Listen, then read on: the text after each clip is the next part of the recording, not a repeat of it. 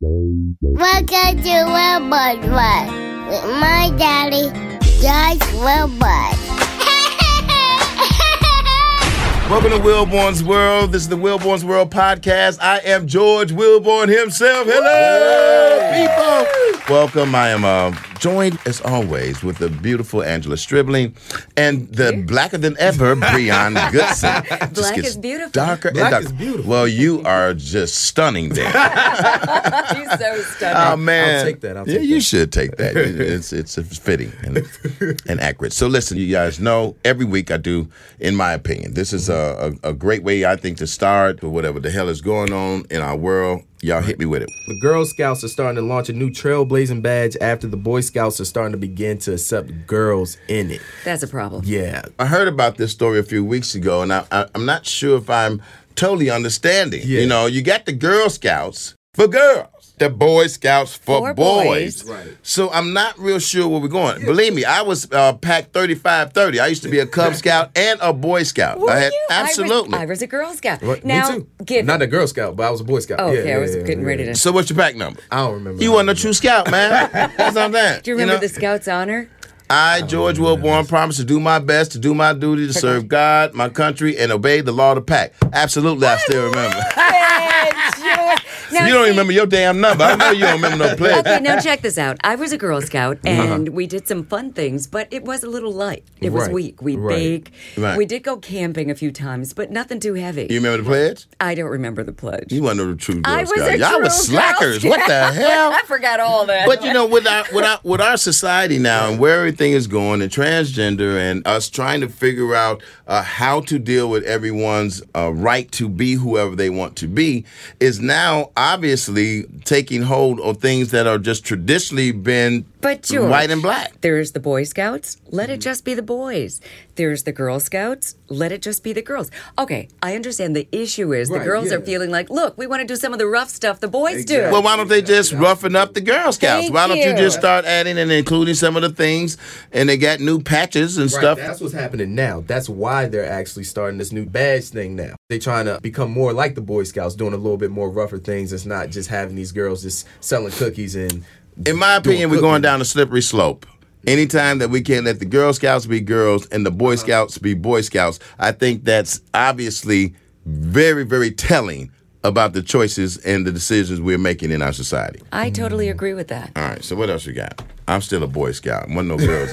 I'm a Girl Scout. Yeah, even though you don't know the damn I pledge. kind of remember it. When you were saying it, I was like, yeah. Oh, yeah. God in my That country, sounds like to do something my along- duty, and all that. Yeah, that's right. Yeah, something along those lines. Girls rock. We got Tiana Taylor receiving criticism because she talked about how she's having three-ways with her husband, Amon Shepard. You know Amon Shepard, he's a NBA star. And so a lot of criticism coming from fans because of the new song, Three Ways she's going to have with Ty Dolla $ign, I'm sorry. Oh, that's Ty Dolla $ign? Yeah. Who so, is he? Another artist in the Okay, game. so they're going to Young have guy. a threesome song, yeah. a threesome song. Song. But she has threesomes in real life with her husband and other women.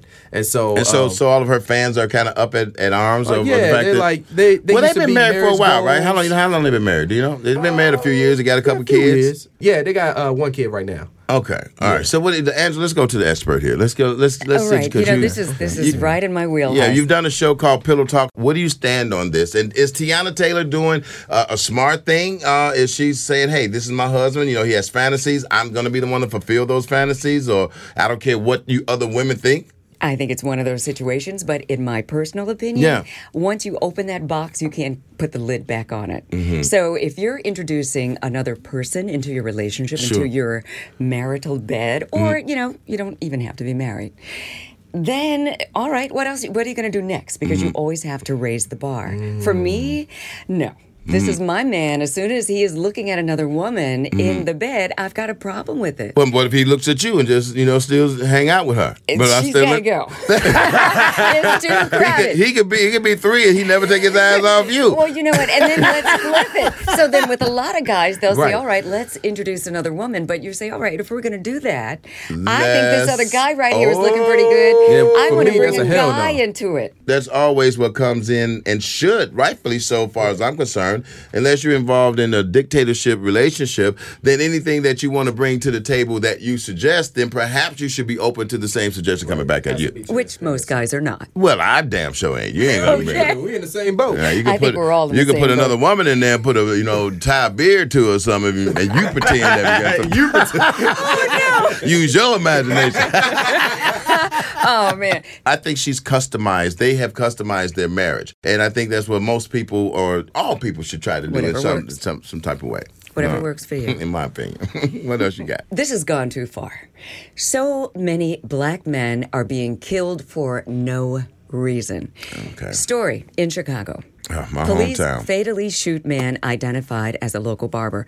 As this story goes on, this guy has a belt around him. They're trying to say he's strapped. He's a barber. He's supposed to have a belt on with clips for hair. Yes, you got hair scissors. clippers, scissors, brushes, combs, things that you need to pull and have total and immediate access to when you're doing hair. But is what he George, had I'm on. just saying, when does this end? No, I don't have children. Mm-hmm. But if I had a son, I would be so afraid every single day. Just him being a black man seems to give license to police to shoot them. Just recently, I just talked to my friend Adele Givens and some other Chicago comedians who were trying to create a coalition to put up some type of funds and events to stem what is just an outrageous, embarrassing, and unthought of way of life of what's happening in Chicago and other cities around this Everywhere, country. yeah. You know, so in particular, when it comes to this, it just seems like they're never ending. It seems like it's every week it's another story. I don't know what we do. I damn sure don't know the answer. I know we can't idly stand by We and cannot. continue to just read these stories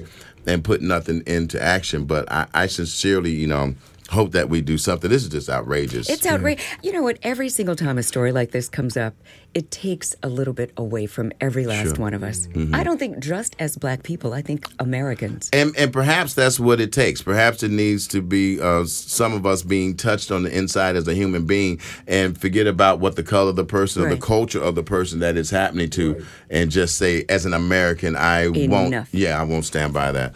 That's not just my opinion. That's all of our opinion right here on Wilborn's World. This is a big one. You hear that, Elizabeth? I'm coming to join you, honey. Nanu. That'd be like trying to give a whale a tic tac, mother. He ran up my arm and stuck his in my ear. I'm T.S. motherfucking A. We handle shit. That's what we do. Welcome to Comics Corner. I'm going to tell you something, Breon and Angela. The guest that we have on today is partially responsible for every African-American comedian that has had any significant career. This man has had something to Wow, do that's with that. huge. Myself included. He worked as a stage man and event producer, theatrical manager, who started the club after being frustrated by the way LA's comedy scene failed to speak to the black patrons like himself. That's right. Enough reading. The one and the only Mr. Michael Williams. Straight to it. All right. Former owner and creator and the mind child of the Comedy Act Theater in Los Angeles. Man, what a pleasure, what an honor. You are, in my eyes, an absolute living legend and icon. And thank you for gracing us here on Comics Corner in Wilborn's World. How you doing, Michael? Doing pretty good. No complaints out here in Las Vegas in the desert, and it is dry, hot, but I'm doing all right. I love it. Your whole story. You're sitting back looking at how black people were treated back in the day as you were growing up, watching this theater, and you bought the place yourself. I just wanted to ask you, who would you say are some of the funniest, your favorites? Wow, what a question to ask. It's a big one. To actually answer that, I have to preface by saying that when we didn't have individuals like George Wilborn, like Steve Harvey, like Martin Lawrence and Jamie Foxx and D.L. Hughley, when we didn't have all of that, there was a time when we could only name Richard Pryor, Red Fox, Rudy Ray Moore, Leroy Skillet and LaWanda, Flip Wilson. We knew of those people, but we didn't see those people live because a lot of us were number one, too young to go to the nightclubs where they were. And number two, you know, we were just exposed primarily by, you know, listening to them on the albums and then eventually seeing them on television in their sitcoms. Right. But they weren't really stand-up comedians, even though they had been. But we didn't understand that. So that's right.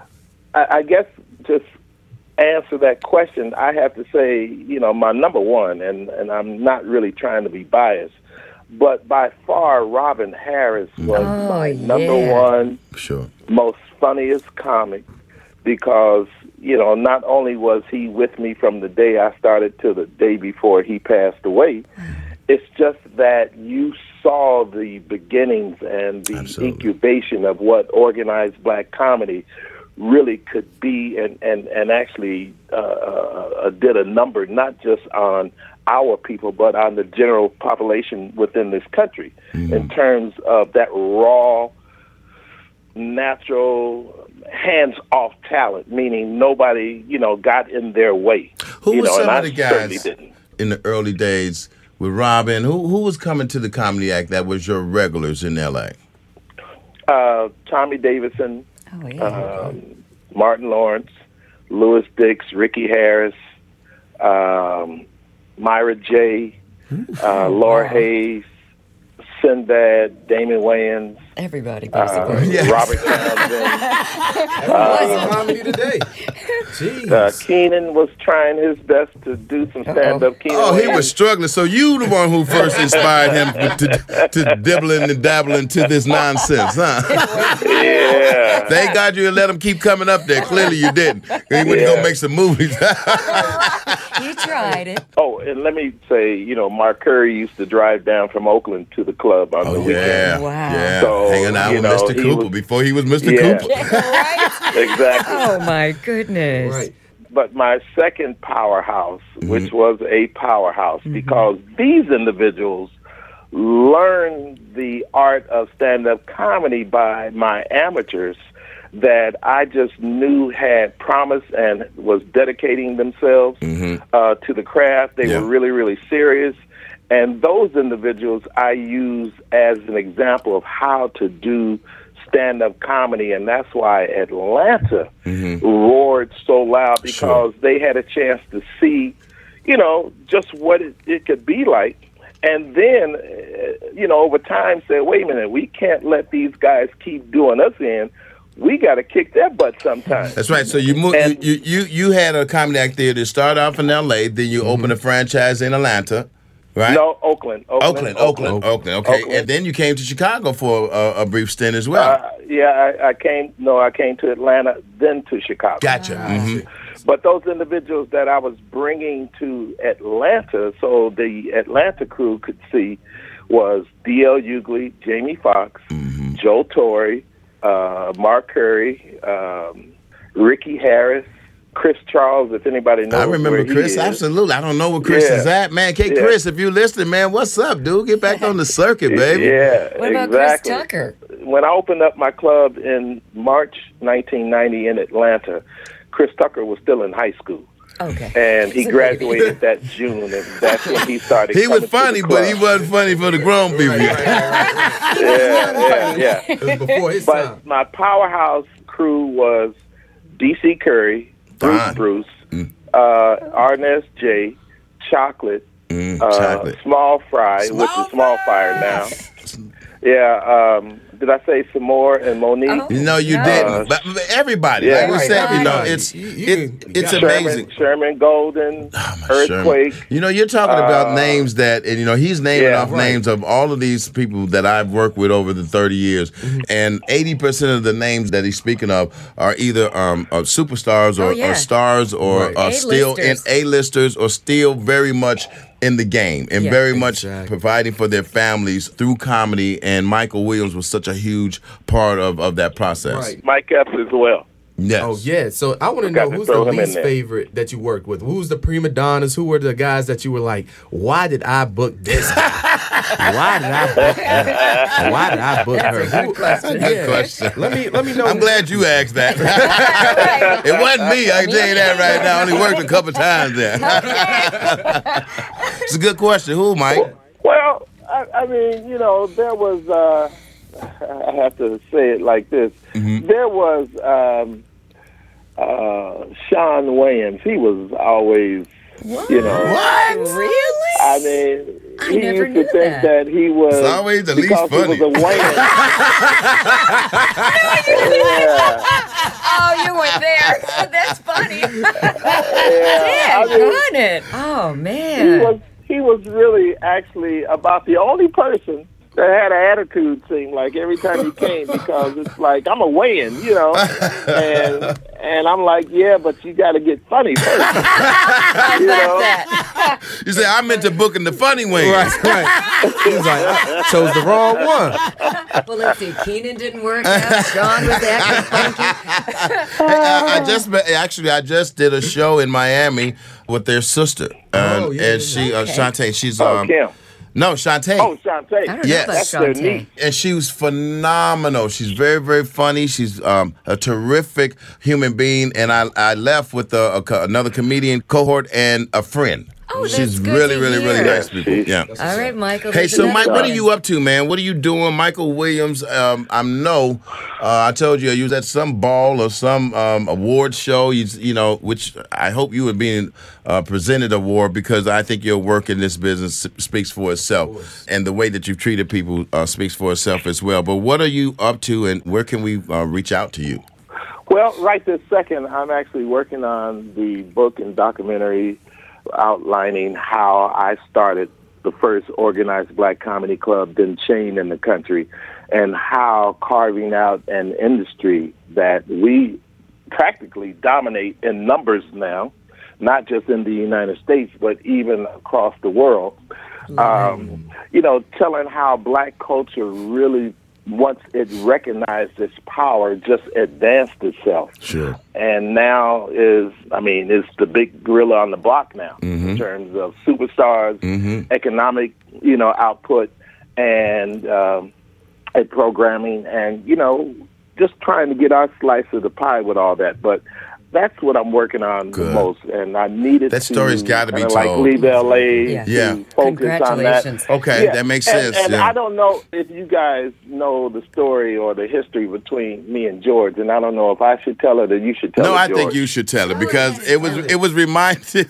You reminded me. I didn't remember the first time, but yes, please, you tell the story. I just say I'm happy you didn't say George Wilborn when Breon asked you who was Who the worst. who was the worst to work with? I was trying to. Well, you got to hear this story first. You made me feel. Got you. Go ahead, Every detail.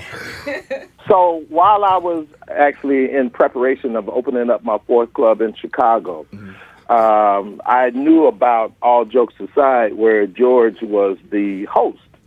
And so, it's not so much of trying to measure the competition. I just wanted to go. Still, that's my people, doing something. Sure. And I wanted to go out and check it out.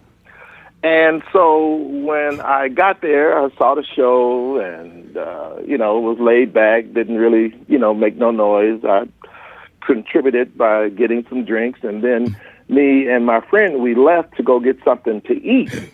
Okay. So while we in this restaurant, and I don't know nobody right now, but all of a sudden I hear somebody say, I don't give a fuck who he is. Michael Williams. Oh, no. I said, wow. I said, what did I do? I was a younger man. I was much more uncouth. Heard you. But now, fast forward to 2018, I do give a fuck about who Michael Williams is. That is Oh man, horrible story. But it is funny. But thanks for telling it. Right. But when you look at our collective history, you realize there are multiple layers of stories that are stretched throughout this whole period of organized black comedy. Absolutely. Because we're talking, when I started my club in 1985, we're talking 33 years That's right. of comedy. That's right. And look at the generations that have come forth. That's right. And look at the individuals, because, again, there was a time when we weren't going to comedy clubs. Yeah. Then all of a sudden, comedy was on TV, and most people grew up assuming that comedy has always been on TV. And it hasn't. You Man. know, yeah, and it has. Most people also assume that comedy, has always been around. Right. Whereas it has, but not like this. Not in this form, yeah. Yeah. You helped transform comedy 33 years ago. I started doing comedy 31 years ago in 1987. Wow. So your contribution to my craft and how and what I consider my gift from God to be able to provide for my family and for myself is priceless. And I appreciate every contribution and all that you've done and still doing. Michael Williams, Comedy Corner, you all please continue to support him. History maker. Thank you. Absolutely. Please let us know, man, and keep me in touch of everything that you're doing. We'll make sure we can continue to promote anything that you got your hands on, man. You are a living legend. I really appreciate you joining us today. All right. And I'd like to just give a quick shout out to my cousin, Justina Grace. Yeah. And just let her know that I love her deeply and just keep on keeping on. Yeah, well, she's very loved and around here. Also, real quick, I actually met her at my club in L.A. when she was working in L.A., but we didn't know we was related at the time. Ah, yeah, we got some dirt on Trisina. She was out in the club, huh? Hey, Michael Williams, y'all, thank you so much, Mike, man. Continued success to you. Thank you so much. Care. Michael Williams, former owner and creator and founder of the Comedy Act Theater in Los Angeles. And now it's time to get deep. Thank you, Lord, for the starts and the stops. Thank you, Lord, for the pops and the rocks. Thank you, Lord, for the heels and their tops and mops. Thank you, Lord. Don't forget to subscribe to Wilborn's World on iTunes, Google Play, SoundCloud, Stitcher, or any other podcast directory. If you like what you heard, leave a 5-star review. I'm the stress reliever George Wilborn at AURN.com.